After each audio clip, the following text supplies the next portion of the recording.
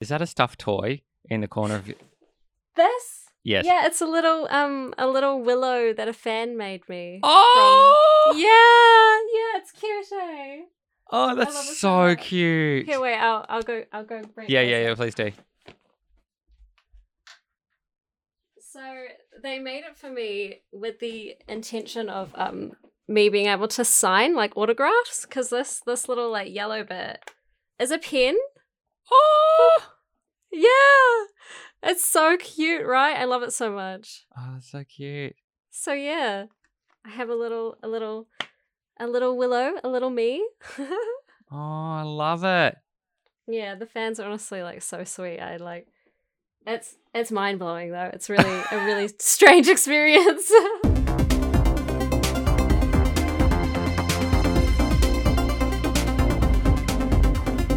This is the Things We Do podcast, a podcast about film, life, television, culture, mental health, and all that fun, jazzy stuff. Today I've got my special guest and friend all the way in New Zealand, Phoenix Cross. Hello. Hello. Hi. Thanks so much for having me. No worries. Thanks for coming on. Now, Phoenix, because I'm going to say New Zealand people know who you are, rather than Australian people. Okay, yeah. So if you, because I don't know how many people in Australia who watch Balin's Roof, Yeah. which is the prominent thing.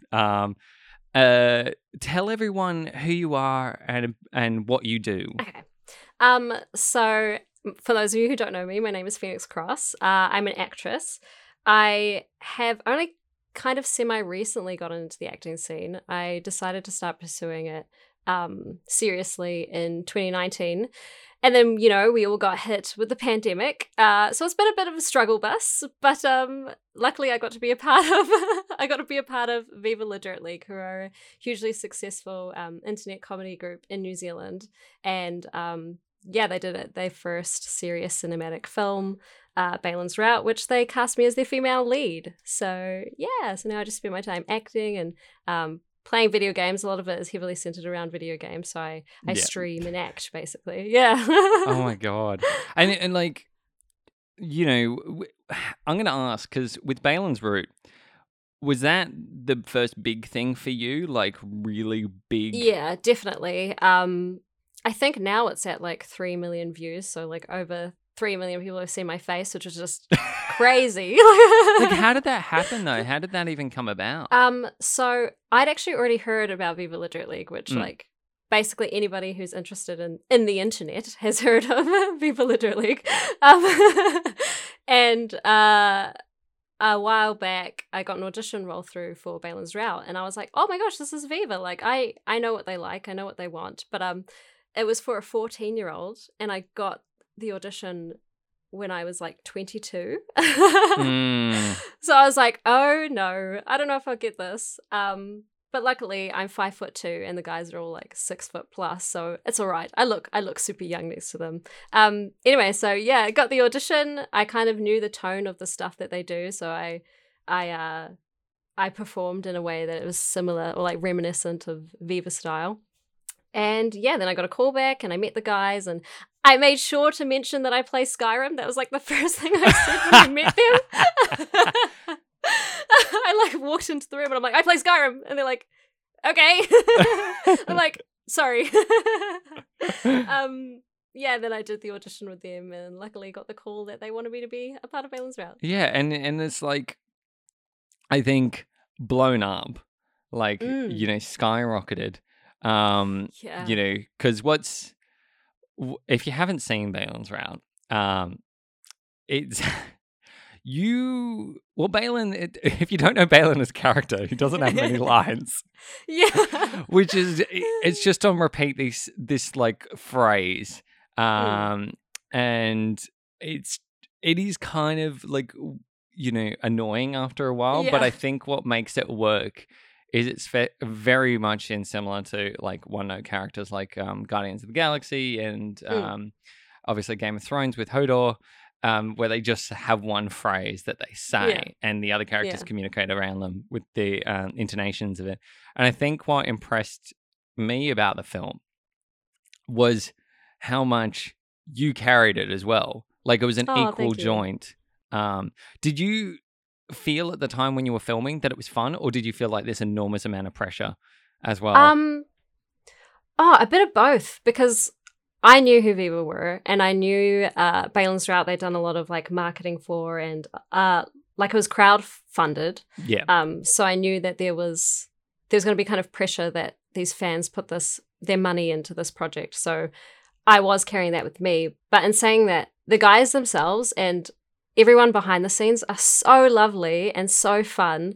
I had like an absolute ball, and I like cried when it was over because I had so much fun. I was like, I don't want it to be finished. And they were all like, it's okay, it's okay. Anyway, so yeah, I had it while we were filming it. In the moment, I had just so much fun. And it was kind of like when I go back to the hotel and I was like, oh my God, did I do okay today? Like, yeah. Yeah. Because yeah. it looked, the scale of it and everything looked insane. And yeah, for an internet movie that, is entirely crowd-funded, because I think what also, to explain how Viva work, they work on, like own finances. They are a business as well, but they also rely on crowdfunding and Patreon system, which means a lot of their content is for the viewers, and they've got thank yous and everything to say thank you for contributing and stuff like that, and that Patreons get bloopers and all this stuff. So they are very in touch, I think, more so than a lot of internet creators sometimes, with who funds them and what they're trying to achieve, because the difference is they are the fans themselves of their own content. So they are making something for the people, which you really get a sense of. Like, did you when you were on set, and I sort of find this always quite fun, when you were on set, did it feel more like a family environment than it felt like a film set kind of environment? Did it feel more like family orientated? Yes, yeah, definitely. And saying that, we still, like, when they say like first positions or whatever, when you hear those specific calls, you go into like work mode. But basically, until you hear those words, it's absolutely a family environment. I even as a joke yelled out "Dad" to Alan and Adam, and they turned around.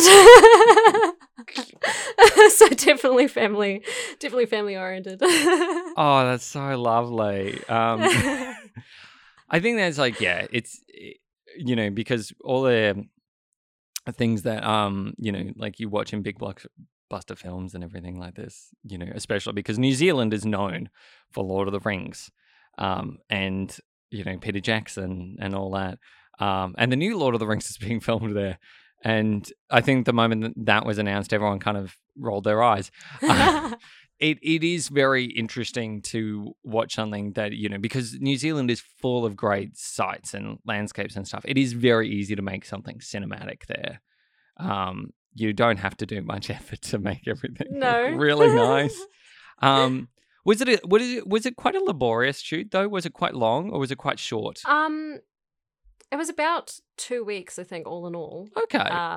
So it wasn't that bad, but it got, like, there was a lot of delays, like 2 weeks filming days. Yeah. Which lasted almost a couple months, I think. Just because sometimes we'd organize different locations, and then it would just rain all day and we couldn't film anything, and so on and so forth and stuff like that. And we ended up having to do, like, another thing that was really interesting, I think, because Viva is so, like, internet orientated, we had to go do a green screen day. Not like, the movies that you see, like Guardians of the Galaxy or something, where, like, you got to pretend there's a ship there. We had to go to the green screen day just to do, like, promo stuff so that they could edit us over shots they've already seen to like put on Instagram stories or like YouTube annotation sort of stuff. Yeah, that was really interesting. But as a whole, I really enjoyed it, so I didn't find it laborious. But there was definitely delays. Yeah, just due to filming outside and not knowing what's coming weather-wise. Yeah, it's pesky weather.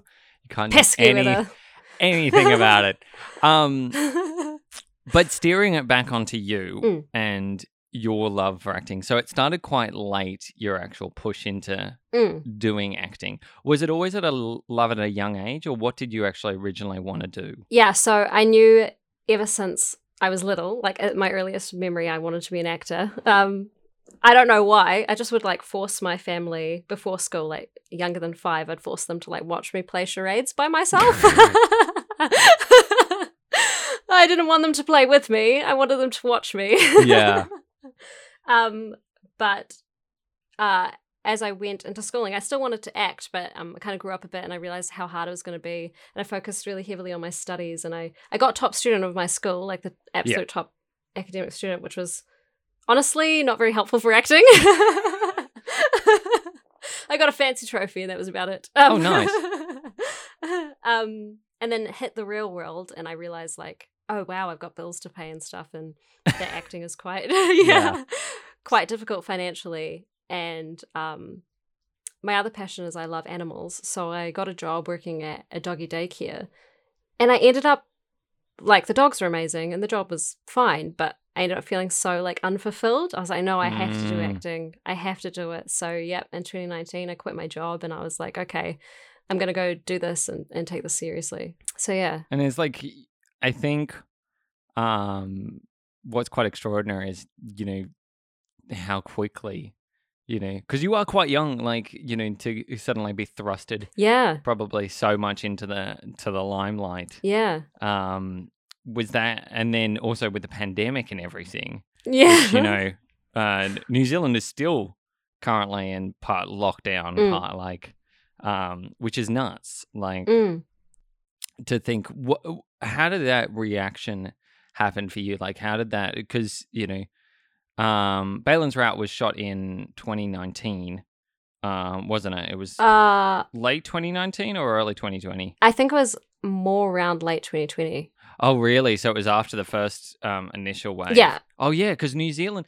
So, fun fact of the world, New Zealand opened up for a fair amount of time. Yeah. Yeah. I forgot about that. And then you guys went into a crack lockdown because of the Delta variant. Yeah. And how, like...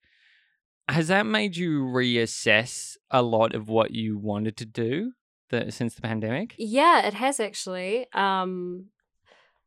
I wasn't planning so much to do internet things or like comedy things. Like for me personally, I actually really enjoy like drama and crying. I really like crying on like, I don't know what a weird thing to really like, but I like, that's kind of my favorite genre of acting, that dramatic sort of thing. And, you know, I'd be lying if I didn't say that obviously the pandemic and shutting down lots of film productions, what's unique about Viva is that we can kind of keep filming because we can keep the sets small and, you know, we do it all internally. We don't really need to, aside from obviously the fans giving their money towards us being able to produce content, we don't have to like get an okay from an executive producer or have things okayed by other people. So we can keep moving. Yeah. And that has kind of made me reassess because who knows where things are going now, especially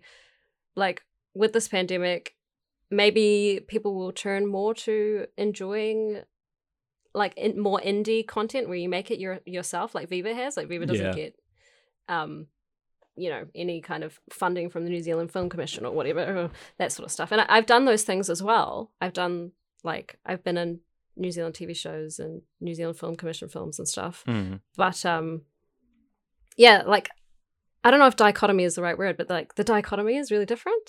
Yeah. Yeah, so I felt more drawn to like Viva and being able to keep making it's more stable, I think. There's like more stability heading that way instead of trying to convince people to cast you. You can kind of do your own things now. Yeah, which like there's pros and cons to both. But yeah, I'm kind of heading that way now. I really like that Viva kind of does what they want when they want, and I'm hoping to, as I get more confident with writing, I know that they're really open to fan submissions and like our own internal submissions, people with Viva. So I'm considering maybe doing that, writing some skits or based off I really love Metal Gear Solid. I'd love some sort of like Metal Gear Solid thing, but I probably couldn't pull off Solid Snake. So yeah. That's fantastic that you want to do more writing. And, I always say this, we need actually more female writers in like general who write for comedy and stuff. Like, Phoebe Waller-Bridge should not be just the prime example of who writes for comedy these days. But I mean, like, that is a real, I find with the pandemic as well, it is very much that reflection of you've got the independent world, which is taking more of a resurgence. And I think also, I don't know what unions are like down in New Zealand versus like they are here, but unions here, like, people are able to, I think, take their sort of business in their own hands versus going through unions like they used to.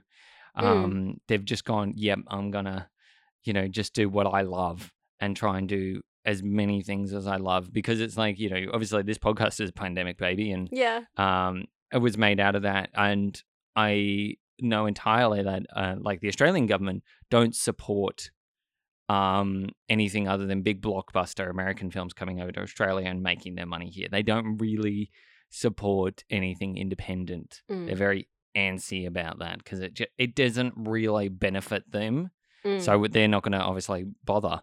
And that means a lot of Australian content that is written and very good doesn't end up getting made because they're trying to, siphon through big blockbusters and put finance into that. The independent world, I think, is shaping and changing. Like, I know during the pandemic, there's been a resurgence for radio plays and audiobooks and stuff, which is huge. So it's giving a lot of actors, obviously, the time to actually try voice acting, which they never thought they'd do. And, surprisingly, it's an avenue that, is quite well paid and quite easy to do because it's a day's work. Has that been something that you also thought about doing, is going into like different styles of acting, like not just appearing on screen and stuff? I have thought about it, especially because also a lot of the Viva fans in particular that come into my streams, I have this thing where I'll this redeem, basically, where they can use channel points to redeem me doing voices of my different characters, and they seem to love it, and they're always saying like, oh, you should do voice acting, and I'm like, oh, maybe. I mean, I can now. I went and got this fancy microphone. You did. So I'm definitely considering it because, I mean, why not? Yeah. If you can, a lot of this is a lot more, a lot of media has to be a lot more separate these days, obviously, because of the pandemic. So if it's something you can do by yourself, like in your own studio, or make your own makeshift studio, like, why not? Why not give it a go? So I'm definitely open to it. Yeah. I mean, like, has it sort of felt, because like, the thing is, I feel like you're very much someone who has an agent, but also runs independently. Also, like, you are very much your own representation, and you're very aware of like representing yourself in your own brand. Like, because when I reached out to you, like, initially, it was like I had your email and then you forwarded all the information onto your agent. Is that normally how things go for you as well? Or do people more contact through your agent than through you? It's kind of been like a 50-50, actually. Yeah. Sometimes, it's like 50-50. I'll either check my emails and I've got an email from someone I don't know wanting to contact me directly, and I have to like pass it on to my agent, or I want my agent to have a look at it as well. So we make the decision together. Or sometimes I open my email and my agent says it. So yeah, it's about 50-50, honestly. Like, I'm just surprised on whatever I see. And you're like, yoink, I will like the look of that, and that goes to the junk box. I will say things that I don't want to do. If they contact me directly, I forward to my agent and I say, hey, I don't want to do this. And then they're like, I'll say no for you. Oh, that's good. That's good. When you did Baylan's route, and then you started working like doing skits with Viva in between everything. Is that like, and you're still doing to that today? So you've got like D&D Logic and stuff coming out, which Did you expect to be still a part of that? I wasn't sure because there's like sometimes I've seen some young women actors like around my age or whatnot work with Viva and then not work with them again. But I've been really fortunate, I think, because like they are my friends now. Do you know what I mean? Like they're not just. I just don't think of them as like, oh, please hire me, Viva people. I'm like, hey, how's your kid? How's your cats? Like, and I like, they're so sweet. They're honestly like such great friends. I really love hanging out, especially with Adam's wife, with Jen. Oh well, fiance, soon to be wife. Yeah, so I think I'm lucky there. I've kind of integrated and becoming friends, and they're really lovely. Like, they're just like, usually they say don't work with friends or friends or family, but they pull it off. Yeah, so I'm really lucky there. I think I've been able to keep working with them because I formed like genuine bonds where even if they didn't ask me to come back to film, I'd still go see them. I'd still go hang out, and I wouldn't have any ill feelings towards them if for some reason they could have cast me and they cast someone else. Do you know what I mean? Like now they're my friends. Yeah. I mean, like I think it's extraordinary because I do agree. Like there have been some actors that are just like. Now it is literally you and Britt who are the two most prominent, and Ellie, who's in board. But yeah, you're the three prominent females in the group, girl gang, the girl gang, and what I love about that is it's nice to see recurring faces. Like the frustrating thing is like watching something. Especially on the internet show like Viva and not seeing recurring faces other than the three main guys who are on all the promotion. And yeah, it is quite nice to just be like, oh, there are more characters and there are more people in this involved. That must have felt like a little bit of like a feat though, because I do agree with you. Like, don't work with friends sometimes. Is the motive? Like it's interesting though because I do get a sense of it being very family orientated. The entire production is very like indie / family / professional / just whatever, make each other laugh on set. And it must be very surreal to like now versus like when you started. A little bit, mustn't it? Because of that whole like how quickly this has also happened. Yeah, definitely. It is really surreal, and like obviously when I first joined on with Baylan's Route, I wasn't sure if I was going to keep working with them again. Because I'd seen so many, like because I had heard of Viva before, I'd watched them before, and then just also did extra research on how they have their actors. That I was not expecting to keep. I was like, oh, well, whatever happens, happens, and I just decided that I was going to just try to enjoy the experience as much as I could. And and I think that was the right decision.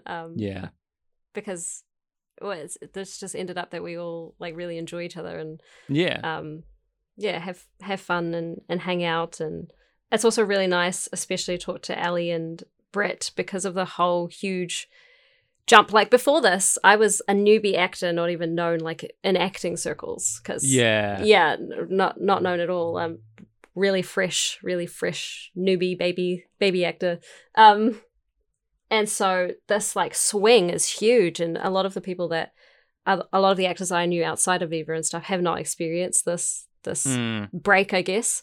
So I'm really fortunate to have like Ellie and Britt there, especially as females who have experienced this huge like jump and notoriety on the internet.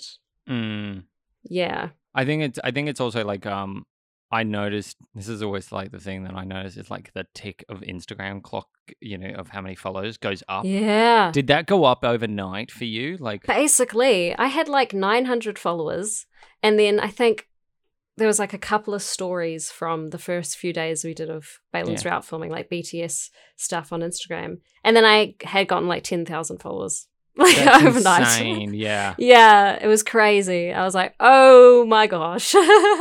And did that make you rethink about what you posted and Yeah. who was watching your posts? Yeah, absolutely. I'm really fortunate. Brett and I have the same agent, and our agency has like a social media division. Yeah. So I was really fortunate to be able to speak to them and kind of get some insight on it because, yeah, there's definitely a panic. Like you feel like, oh, I'm just posting to my friends, and then all of a sudden, this huge wave of strangers are following you and idolizing you a bit, and you're like, oh, what do I do? Yeah. I mean, Yeah. like, I feel, and obviously, like, if anyone follows both you and Brit, and especially, like, how prominent everyone is in the Vivo committee. Like, one of the things that I've noticed recently is how critical social media is. It's kind of interesting because, your self-reflection is always on the internet. Like, people remember you as in Balin's Route being that young girl in that, and as Willow, and then suddenly, like, years later, you'll be, mid-20s to late 20s, and then suddenly everyone will be like, oh, but I remember you as that. Is that quite scary for you as well, to kind of like grasp that people will probably comment on the fact that you age? Yeah. And like you growing up? Yeah. Yeah, definitely. I have considered that, especially like, again, being able to talk to Ellie and Britt about their experiences, how they have said that basically they started. Viva was 10 years ago today, the date that we're recording this. Yeah. 10 years. 10 years. Yeah. Yeah, Fuck. crazy. And they were young babies, basically. Babies at the time. And for people, I feel like people hold women to a different standard, especially they're like, be youthful forever, and it's like, I've not found the fountain of youth, my man. I can't do that. So yeah, I definitely know that's gonna come. And I think a big thing that I know I will have to do for myself is definitely be surrounded by genuine people that love me. And I know that type of person I am, and then what I'm going to need. So yeah, there's a lot of I do have a lot of fear, if I'm being completely honest, about where that will lead. Yeah, so I'm just scared. Scared, and I mean, telling everybody I'm scared. I think it's also what I automatically really like about you as a person already is how genuine you are. Oh, thank because you. you're very, before we were recording, you were very nervous about recording. Like, are you naturally quite an anxious person as well? Yeah, definitely. I'm like such a perfectionist, which like even being in high school and like telling myself I had to get top student, and I went and got it. Like, I think there's a lot in society where people tell you that validation comes from an outside source, whether you're like the top student or whether you're pretty or with how many followers you've got, or all this stuff. Yeah.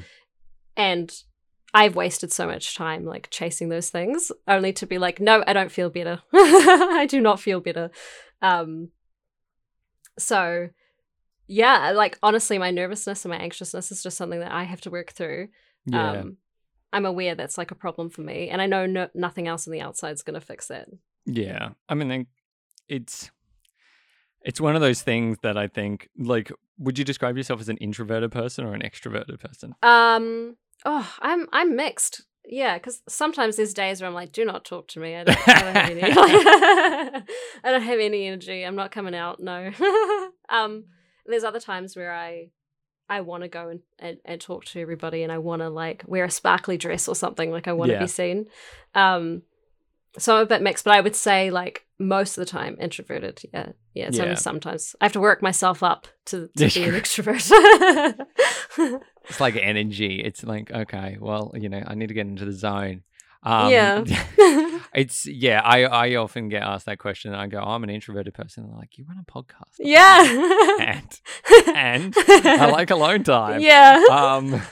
It's like if I'm at work, no one talks to me. Like, I just like to switch off. Nice. Do my work and go home. I'm so bad when I don't want to talk.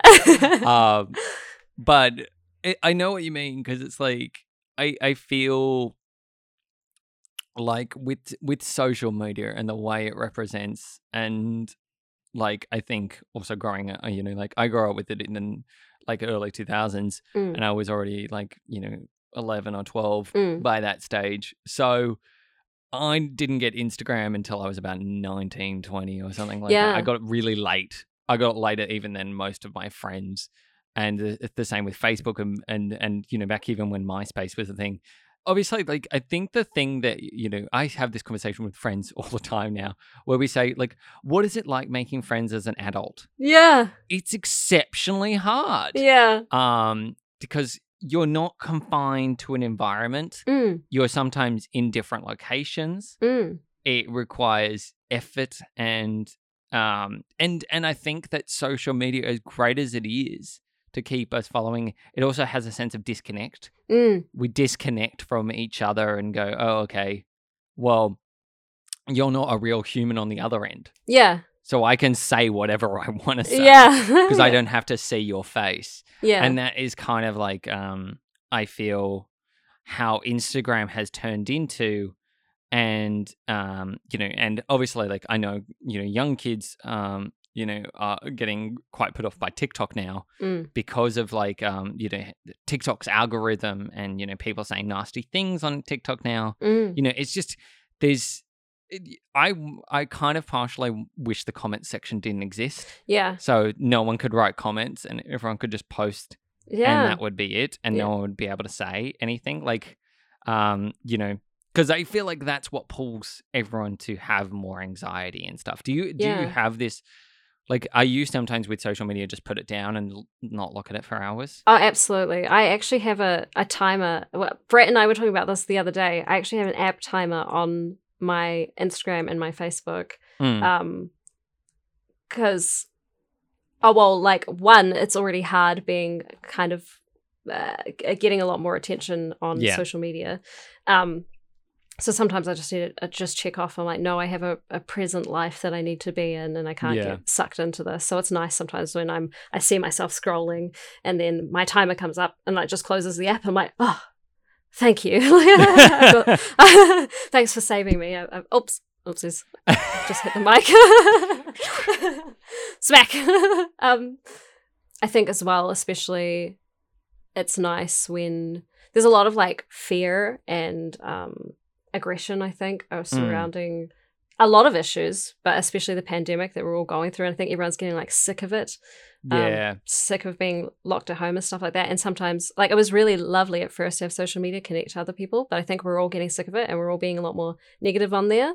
And I feel it affecting me. So I'm just like, oh, I got to turn this off. So I put app timers on. Yeah. Like, I don't know if this has happened to you, but I have a lower tolerance for negativity. Oh, yeah? Not if someone's had a bad day or something, but I'm talking like people being purposely negative to other people or unkind.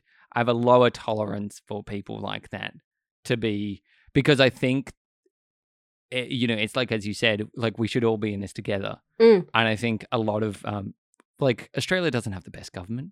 We don't. We have a pretty shoddy government. And everyone over here loves Jacinda. She's amazing. But we, like in Australia, the government is very like, open up, doesn't matter. We could have like, whatever. Well, let's get international overseas travel happening again. It was less about the public and more about the economy. Yeah. And they were worried about money versus like the state of people's health. Yeah. And I don't know what that's been like over in New Zealand, like, because Jacinda has always done hard lockdowns. She's always done like, nope, until we're at a safe enough point, we will not open up. Like, how's that felt for you in that environment? Well, it's like, I have like two different opinions about it. I think, because if I think from like a business standpoint and acting and stuff, it's more difficult with traveling and international auditions. But then that's also what I was saying about people being able to do more of what they want to do. I like Viva being able to make their own content, being able to make your own stuff and not necessarily needing to a specific location in another country sort of thing. And personally, it's been a little different for me as well, because just before so both times I've like just evaded Auckland before the lockdowns. So it's been a little different for me as well. It hasn't been as harsh for me in Hamilton because we're much smaller. We're much smaller. We don't have anywhere near as much populace. So yeah, the lockdowns weren't as intense for us. It has felt weird, I guess, not being able to go into Auckland because everyone else in Viva is up there, and so like we just messaged and stuff. But a lot of everything acting is basically in Auckland and sometimes in Wellington. So it's been a really weird experience. Obviously, it's good for people's health, and like that's amazing. Like obviously, I think first and foremost that everyone's health should be put first. You know, I honestly don't know what's going on with the Australian government. I don't know. No, don't like incompetent to say, but and you're not missing out. It's really not that exciting. Yeah, but if their intention is to pick the economy, I guess, over people's health, that's pretty not the goods. It's pretty lousy. Yeah, pretty lousy. So I appreciate that it feels like in New Zealand that they care heavily about health. Yeah, I definitely appreciate that. Yeah, I think the one thing that I've taken away from this pandemic is, like, obviously, just it has, you know, obviously, as you say, given you more time to focus on things that you actually enjoy and things that you love. But it has also, on the other side, really divided a lot of people. Unintentionally, because of you know, just differences and changes in ways of life. Yeah, I think there's a huge judgment of you know, because obviously like this pandemic has caused like governments and stuff to have riots. You know, all over the world. It's huge, and I think like a few years ago I had a joke with one of my close friends, and we just used to go, oh, imagine if you know, a big global pandemic happened. Really? Yeah, we had that joke. Well, you sounds got really it. awful. I know. It was like the next year we were just like, well, that was ironic. But yeah, it definitely, you know, things have shaken up. Things are different. I don't think anything will fully be the same. Like moving forward, I think a lot of people will pretend like it was how it was, but I don't think it ever will be, because obviously, like, this has caused career changes. This has caused, you know, work, health, and mental health. Actually, it's the biggest mental health awareness, than ever before. Because, like, I think even explaining to people like that I had, you know, like anxiety and depression before the pandemic was just a no-go. Like, you just like couldn't explain that you needed time to switch off. And has that really, you know, impacted like how you see things now as well? Like, has that impacted with your own mental health and how you deal with it? Well, definitely seeing like the divide, especially between like unvaccinated and vaccinated. That was like another reason I had to switch off social media. Because I know people personally in my life who are pro-vaccine and people who aren't for it.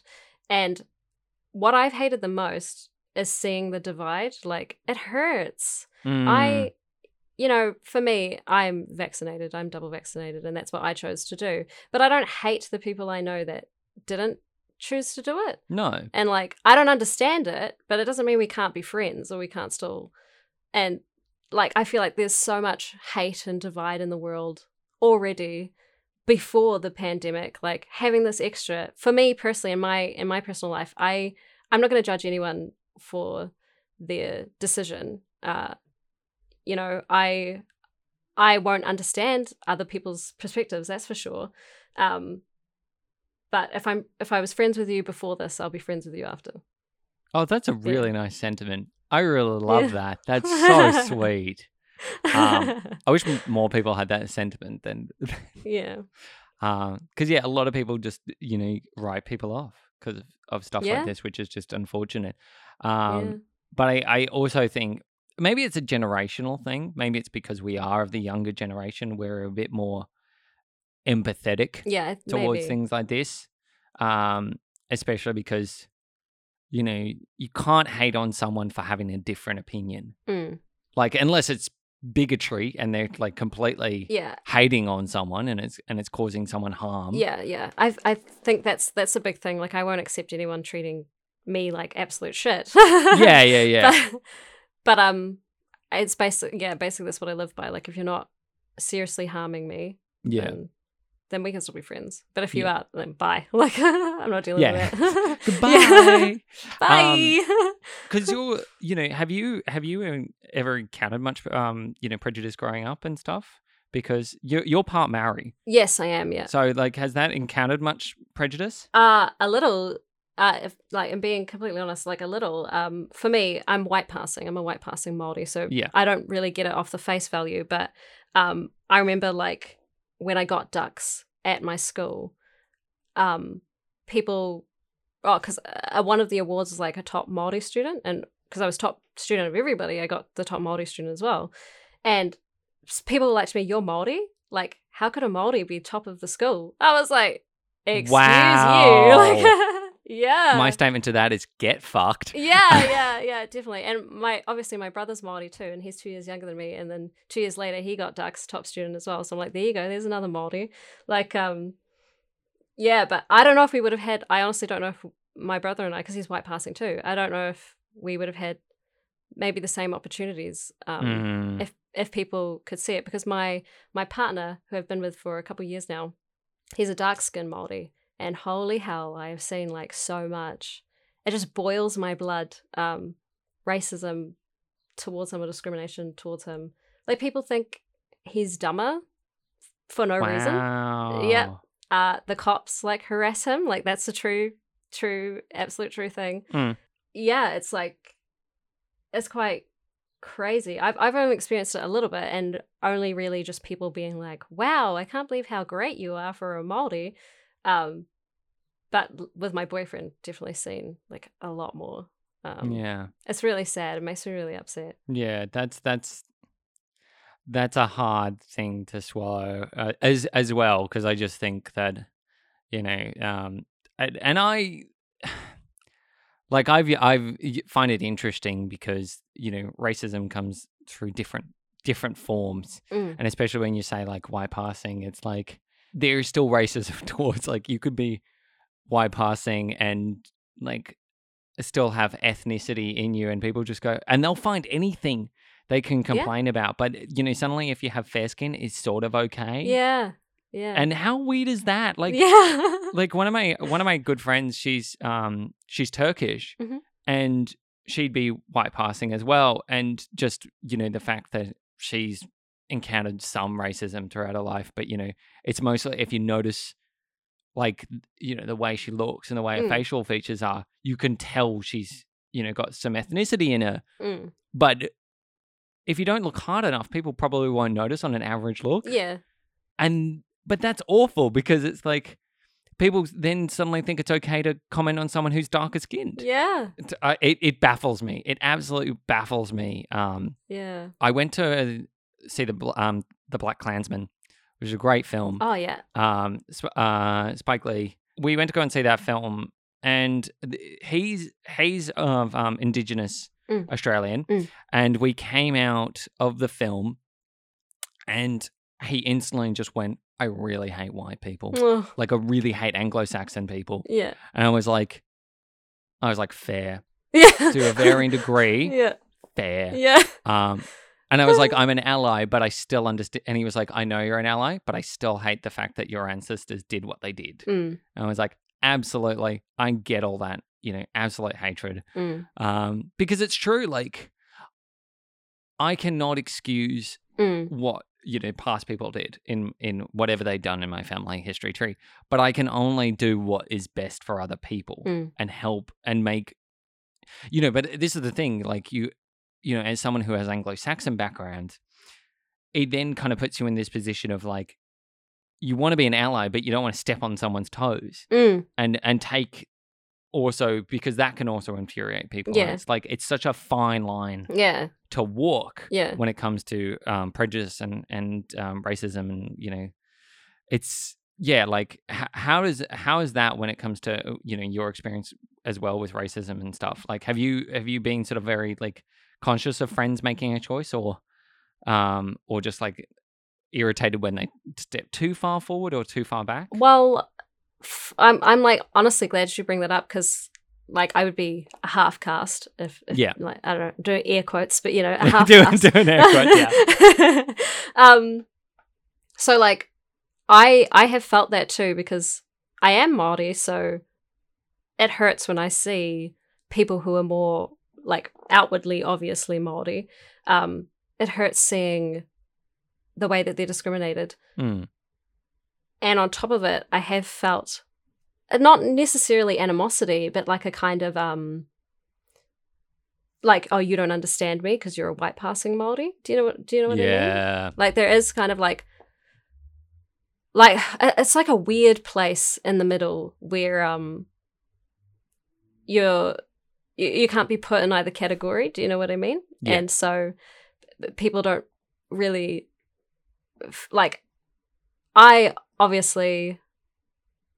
Māori people. I love that part of me. I really recently, like a couple of years ago, meeting my boyfriend, only got to really connect with that part of me and that part of my culture, and I love it. Like it just makes me feel so good. I'm really proud of a lot of the cultural aspects, but I sometimes there is that little like I guess I have that little reservation that maybe I'm not allowed to enjoy it fully, because I don't have the full experience, because I can straight up, since being with my darker skinned boyfriend, like they are treated so differently in so many aspects. Like if we go to a restaurant, like, oh, you can just feel it in the air, feel a judgment or a tension.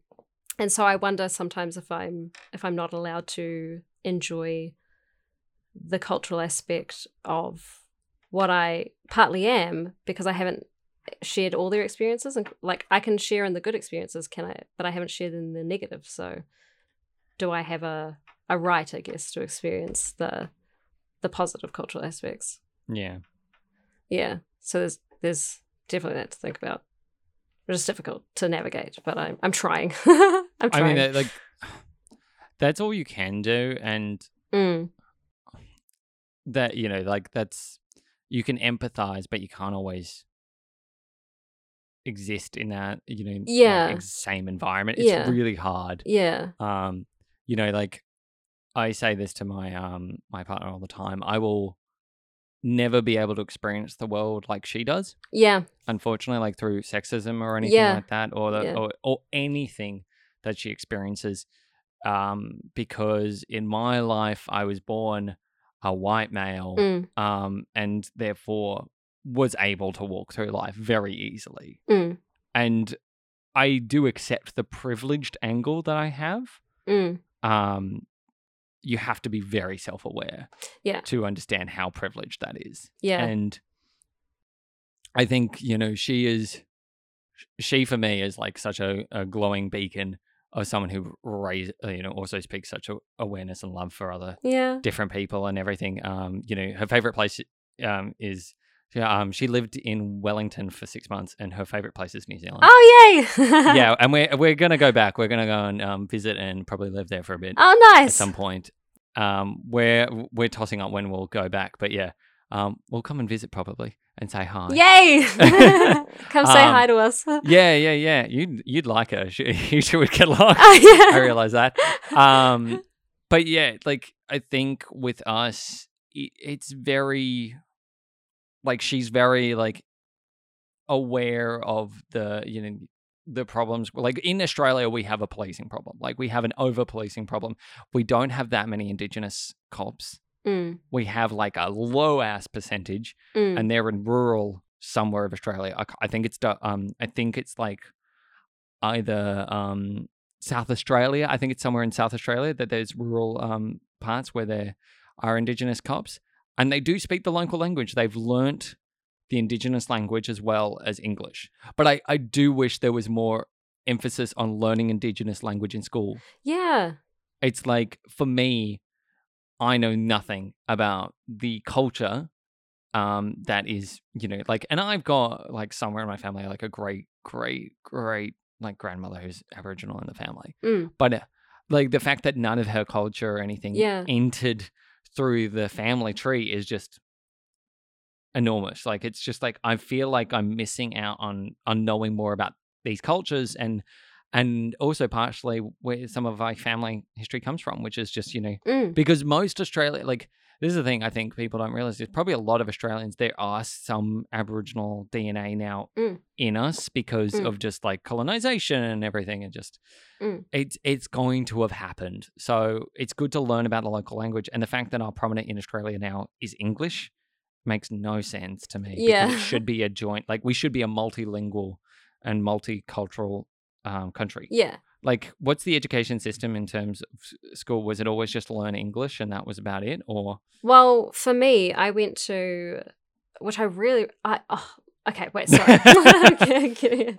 So I went to a school, a primary school, elementary school. I'm not sure everybody who'll be listening, but you're the first school that you go to after kindergarten, basically.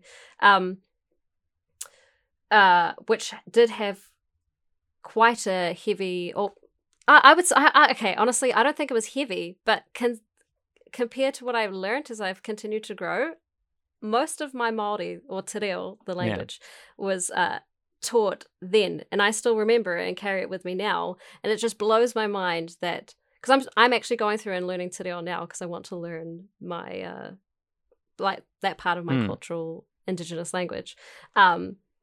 And a lot of what they're teaching, like, I've already heard and know, and I'm like surprised that people have to be taught this stuff. Do you know? Because I was already taught it so young, and then growing up and realizing that so many people didn't know and have this understanding. So for me, for my personal experience, luckily I went to a primary school, an intermediate, and a high school that all had some sort of touch of Māori, most heavily in my primary school, that I've been able to carry that with me. But as I've grown up and talked to more adults my age and stuff, especially people who don't have Māori or very distantly have it in their blood, like being really surprised at how little they know. Yeah. So I would say that the educational system doesn't have enough Māori in it. I think it's a little ridiculous that most of my knowledge from primary school, I still know more than, this person that I just met at my age. Yeah. So I think there's not enough. Wow. Yeah. That's insane. Crazy. I think that's insane. Like, because it's like, I don't know what the education system. I haven't been in school in like 10 years. So I don't know what they're like teaching kids now. But I remember it was like French. You could learn Japanese, and you could learn Mandarin. Yeah. And that was it. And if you wanted to go electives, you could learn German as well.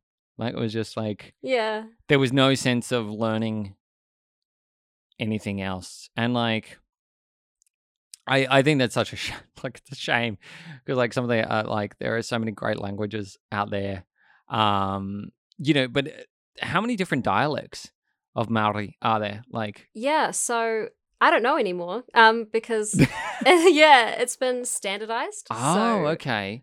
Yeah, which was really sad. A lot of language was lost. A lot of cultural stories were lost. Like, I've had the privilege to get to speak to a lot of rangatira. So rangatira is like the heads of iwis, and the iwis are like the tribes, the different Māori tribes, and like, I'm hearing stories from them that are different to what I was like told in school. Like, they're telling me like the truth of what went through their family, as opposed to like a kind of whitewashed, essentially, overview story. And the same with the language, like different, and each iwi had a different dialect as far as I'm aware. But now that's not the case. Now the te reo that's taught is like a standard version. I won't know specifically I'll never get to know specifically what the tribes I like harken back to, how they would have spoken, which is really, really sad, really unfortunate. So there was heaps of different dialects and heaps of different meanings, like how I think a lot of Latin American countries all speak Spanish, but they all have their own like different dialects, like versus Venezuela and Chile, and like, you know, and different words mean different things. That was the same here, and all the tribes and sub-tribes, and we'll never know. Unfortunately, we'll never know anymore because it's all been lost. Wow. So, to answer your question, I don't know how many dialects there are. There's one now. That's sad. That's actually quite disappointing. I would have thought there were quite a few left, but that's you know, generalization right there. Like, that's quite disappointing. But I think, you know, there'll be some rangatira that remember some of what their dialects were. But yeah, unfortunately, just as time goes, the language is dying. Yeah. I think you know, like, recorded language also was just, you know, only really was such a, you know, a European thing. Yeah. To write down language. Well, I recently found out that, I don't know if you're aware of this, but like, it was a traditional Māori thing to have mokos, which were tattoos on your face. And actually the patterns meant different things. They were kind of like hieroglyphics. Oh, awesome. So like, yeah, that was like our written language. And it was also like which I only recently found out, which cool as, right? That was our written language, sort of. Yeah. So like, if you had a certain kind of spiral pattern, that meant you were this type of warrior. And like, these certain things meant you were like royalty or of a nobility class, or, you know, it was like, I love this. Yeah. And it would have been really interesting to see, like, if that had been able to translate over to paper and stuff. But unfortunately, there was a lot of slaughtering and a lot of deals and stuff that that got rid of all that. But yeah, so we did have a written language. It was kind of more like Egyptian hieroglyphics. But yeah, unfortunately, I think maybe only a few, like I said, rangatira, will know what the certain patterns and stuff meant. Yeah.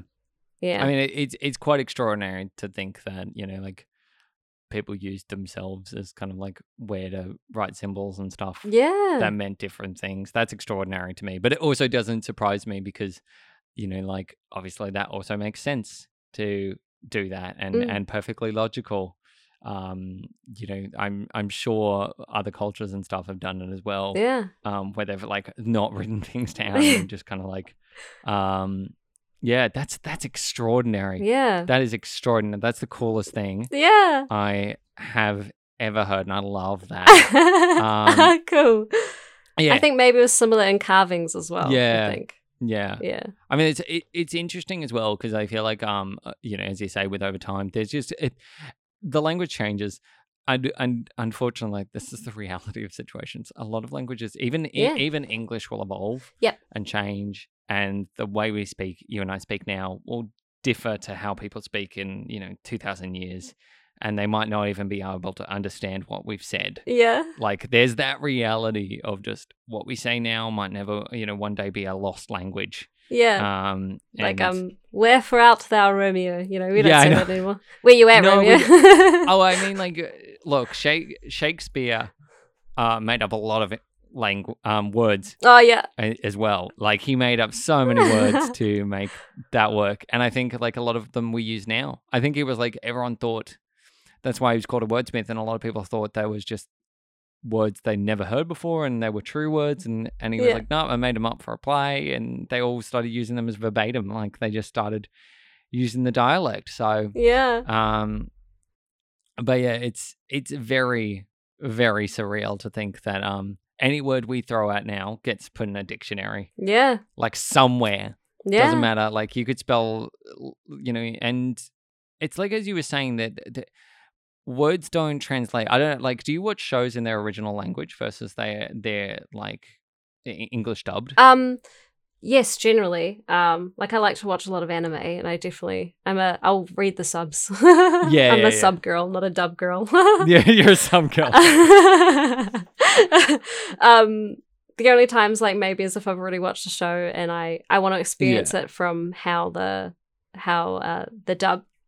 dubs changed it, and it's kind of cool. You get to watch the same show twice, but get to watch it in different like perspectives, I guess. So I like to listen to the original language first. And I like to listen to a lot of music as well. Oh, I like to listen to a huge array of music. But on top of it, I like to listen to music of other languages, even though I have no idea what they're saying, unless I like go look it up. I'm like, cool, this is nice to just hear someone else being their authentic self. Do you know what I mean? Yeah. Yeah. I do a lot of that where I just listen to songs. I'm actually an instrumental person, so Oh, yeah. give me an instrumental, I dig anything. It's just great. Yeah. Anything with a good bass, actually, or a good techno vibe. Love it. Okay, I know what to play when you guys come visit then. yeah. Okay, I'll give you a list. So because we'll wrap up soon, I was going to mention the fact that, you know, we've already sort of established that you're a bit of a nerd. Yeah. I love that genuine reaction of, oh. Yeah, I'm a nerd. Like, does that often come as a surprise to most people that you're quite nerdy? Yeah, definitely. I think as well, like when I don't know people, I'll come across, like I'll purposely do this, I'll come across like light and airy and kind of ditzy, honestly, in all honesty. I just come to be like a positive vibe, basically. And then the more people put effort in to get to know me, the more I'm like willing to show more of myself. So yeah, people are often quite stunned at when I talk in depth on things I'm passionate about. They get quite stunned from the change of like, oh, to like, oh yeah, you know, I'm really passionate about this, and I was top student. you know, you really need to watch the new Boku no Hero Academia. They're like, whoa, okay. I think my experience, my first ever experience to anime was Spirited Away. Oh yeah, a great film. Yeah. Love that film. I've watched that film probably like 6 times. Wow, yeah. And I've got like, you know, just a shelf full of Studio Ghibli films. Oh, nice. I love Studio Ghibli. Studio Ghibli are great. Their museum sells out so quickly. Oh. It is the most popular place on earth. Yeah. Like, it is insane how fast that sells. Yeah. So you need to book in like a month in advance to even get through the doors. Yeah. They have like a limited time of how many slots they have, and you know, they sell out very fast. So I think, that was like my introduction to anime. And then like, I didn't obviously grow up on Pokemon or anything like that. Like, a lot of my friends did, but I watched bits and pieces. Like, I know, like I think it was like anime was one of those things that I was introduced to probably in my early 20s. Yeah. Versus like my teens. When were you introduced to, when did you sort of discover your love for anime? So my first introduction to anime, funny enough, Studio Ghibli film, it was Howl's Moving Castle. Oh, yes. Yeah. I first saw Howl's Moving Castle around the age of 12. That's terrifying. Like... yeah. And I was like, wow, I really love this. But I didn't get into like the traditional anime like Naruto and sort of stuff. Naruto was the first like traditional sort of like series episodic anime that I got into, which wasn't until I was like 18. But I don't know if it's just like a family thing, but I was watching it. My mum saw me watching it, and then my brother saw me watching it, and now we like all just love watching anime. Like it's just a thing in our family. Oh, that's so cute. My brother would get annoyed mostly because my mum would watch ahead. She'd watch ahead of us all the time. Wow. Yeah. Wow. Yeah. That's dedication from your mum. She's just like, yeah, I know. I gotta beat the kids in terms of watching this. Yeah. I don't know why, but it ticks all the boxes. I think it's like the real high fantasy escapism sort of thing that we all really vibe with. Were you always a high fantasy kind of person as a kid? Yeah, because my name's Phoenix Cross. You know, I was like, wow. Yeah, like I know. What a name.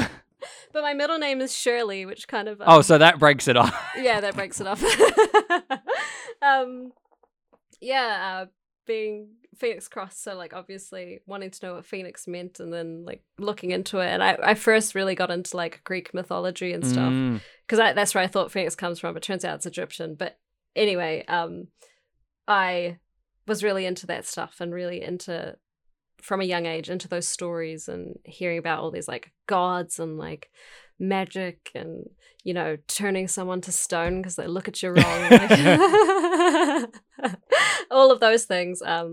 Yeah, I was introduced to that world quite early at quite a young age. So I think, I don't know whether I would have enjoyed it regardless, or if it's because I was introduced to it at such a young age that it's something like nostalgic to me. Yeah. So I love it even more so now. Do you know what I mean? So I don't know. I think no matter what, I would have enjoyed it, but I think there's just like an extra layer of liking it because of my name and discovering it so young. Yeah. No, I love Greek mythology. Greek mythology is amazing. So is Egyptian mythology. I'll give you like both of those. Flawless system. They're weird.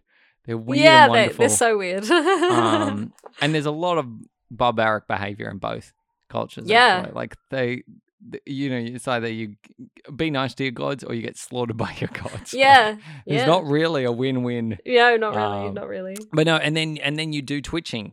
Like you have a Twitch. Yes. Which is pretty recent. Yeah. Which I've checked out your Twitch. You're very good. Oh, thank you. Like, was that something that came out of, you know, from recommendations to do stuff like that, or was it just kind of fun? Well, I like to play video games anyway. They're my cool like chill out time. And so on top of it, doing Balin's Route and Viva being so heavily like game related, they all stream and they were talking to me about it. And I don't actually know how the idea came up. I don't know if I thought of it or someone mentioned, like one of the guys mentioned I should do it. I can't remember, but either way, because they were doing it and I could ask them about it and like ask them, what to do and stuff like that and bring over some of that Viva community, I decided to do it. Yeah, and it's been nice to do. Like my biggest thing is I just want my community to be like a safe place for everybody, no matter like your opinions or your background or whatnot. Or your vaccination status. So I wanted to create that as like the safe space to be in with all this madness going around. So it's nice for me even to just like go on and like have all these people that are just like aligned with what I think too, and just being nice to everybody even if you disagree with them. And on top of it, it's been something like, it's been a way to make money when I haven't been able to do some of the filming because the lockdown was super serious. Even Viva couldn't film. Now I think they're able to again in a limited capacity. But yeah, it was something to do even in between acting gigs and auditions and stuff. Just a way to play and like get some money to, you know, continue paying those bills that haven't gone away. Goddamn expenses. Goddamn bills. Yeah, I know. It's like, you know, come on, just pause them for the pandemic, please. I thought that. You know, it's funny you say that. I was like, why doesn't the government just pause it for everybody and maybe just, I don't know. I think they spent like 80 million or something on I don't know on what, probably the vaccines. Yeah. But I was like, what if we just paused and just paid like maybe essential people that needed to go get the food from the farms and we just rationed or something. Yeah. Anyway, that's just maybe a bit too idealistic of me. Oh, look, we can dream of an ideal world. It might not happen. We can dream. But no, that's awesome. So, and you've been getting quite a traction for it as well, like with the Twitch. Yeah, it's been all right. Mostly, I've been having for a while the right stats to go to partner, but I keep not streaming often enough, which is just my bad. Yeah, I mean, come on, get to partner with Twitch. Yeah, it's like close. Get that partner. I tried to force myself to do like a stream every day for a week, and like, don't get me wrong, it's fun, but it's like a little bit extroverted, and I have to work up to it. So I get tired. Tired. No, that's fair. Yeah. I look, if I streamed every day, I would get very tired very quick. Yeah. It's like, you know, people go, oh, how often do you sit in front of a mic and talk to people? It's like, I have months off sometimes. I've had 2 months break. Yeah. And it's beautiful. Yeah. I don't have to talk to anyone. Yeah. It's very exhausting when you have to like switch on constantly. But so I do know. Yeah. You know my pain. But I think that's the perfect time to wrap us up. I want to say thank you so much for joining because you've been an absolute blast to have on. Oh, thank you. Thanks for having me. No worries. And where can people find you, Phoenix? Where can they stalk you on the internet? So to follow me on Instagram, my handle is phoenixcross_. Phoenix is spelled Phoenix, just letting you know, because sometimes people seem to spell it wrong. And then Twitch is just the Phoenix Cross, no spaces, all lowercase. Amazing. Yeah. And then you can go and stalk her, work out what project she's doing next, what Twitch stream she's going to do next. And it's been an absolute pleasure. Thank you so much. Thank you. And if you want to go and check out more episodes of the things we do, they're available on Apple and Spotify. And I'll be speaking with another guest next week. I'll speak to you all later. Goodbye. Bye.